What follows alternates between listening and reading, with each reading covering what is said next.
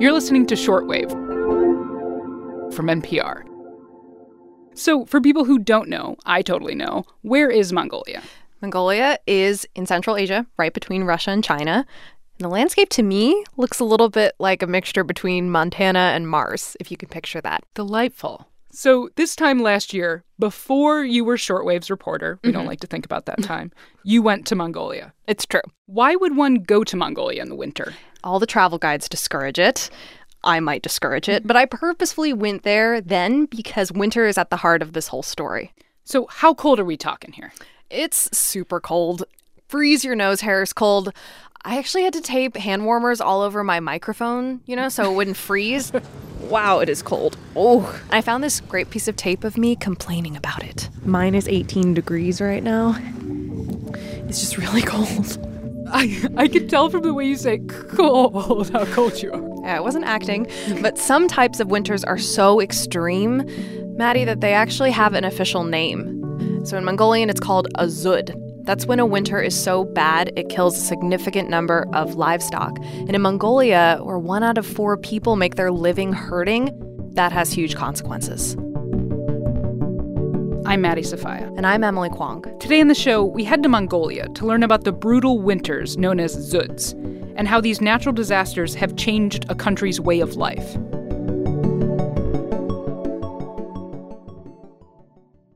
Okay, so Mongolia is periodically affected by this extreme weather event that happens in the winter called a zud. What does a zud look like? Yeah, so to understand zud, I wanted to meet someone directly impacted by it. This man is named Oyatan Gonchik. He's a father of 4, super good dad. He braids his daughter's hair, gets them ready for school and everything. He was born a herder in eastern Mongolia. And in January 2000, Oyatan, as he tells it, woke up at sunrise to check on his animals. Snow had fallen in the night, about a foot. They were riding out a bad winter storm, and he was really worried about his herd. So he cracked the door of his ger. Those are these circular felt-covered tents that herders live in. And it was eerily quiet outside, blindingly white from all this snow. What does he see when he opens the door? He sees carcasses. A dozen of his sheep and goats had died in the night. Those still alive, he had about 100 animals at the time, were trying to find grass to eat. But the land was literally locked in by snow. It was really difficult to see this, he's saying. It was horrifying. And it happened every few days. Oyatan's animals would succumb to starvation, illness, exposure, and by the end of the winter, he essentially lost his entire herd. Wow. The type of zud that came to his doorstep is called Sagan zud, which in Mongolian means white death. Wow, I think a loss at this level, I imagine it's not purely financial. Absolutely. I mean, this isn't the same, but there are dairy farmers in my family, and you kind of build relationship with your cows. You literally have them from birth to death. So I have to imagine it would be devastating, on multiple levels if you just slowly lose them over time. Right. They're not just economic assets. And the loss of those animals is a social loss. It's a spiritual loss. Experts I spoke to in Mongolia described zud as a slow-onset natural disaster, different from a rapid-onset natural disaster like a hurricane or an earthquake. So how many other herders were affected by the White Death that year? That year, the 2000 zud, it claimed about 3.5 million livestock. Wow, quite a bit. That's a lot. It's 11% of the national herd. And when you consider that at the time, 1 out of every 2 households made their living herding, it's significant. Animals represent wealth. So it would be as if your life savings were to slowly disintegrate. So what did the herders actually do? In response, so some rebuilt their herd, those who could, but others who lost everything, they left, gave up herding, fled the countryside, seeking jobs in urban areas, uprooting their lives. You know our good herding dad, Oyatan? The hair-braided guy? Yeah. He was one of those who left. Many migrated, he's saying, because it was impossible to make a living.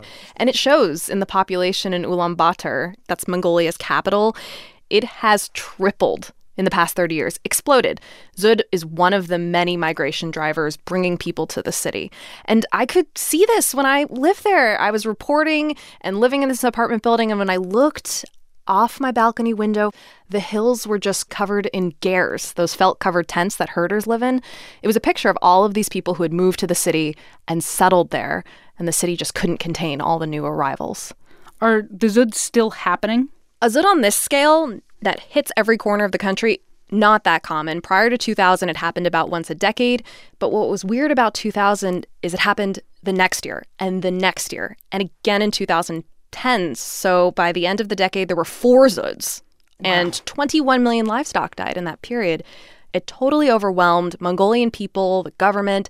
Tens of thousands of families packed up and left. That is horrifying. What is going on? Like, what is causing this? Okay, so it's tempting to blame climate change, and that is, in fact, the biggest culprit in this whole Dzud affair. Mongolia is indeed a warmer, drier place than it was 80 years ago. But what I found is that Dzud is actually caused by a cocktail of other factors like overgrazing and deforestation. Basically, anything that destroys the grassland is bad for animals. You need that grassland. That grassland is food. It's a goat's buffet table. And to not have it sets them up for Dzud because summer is a time when they fatten up.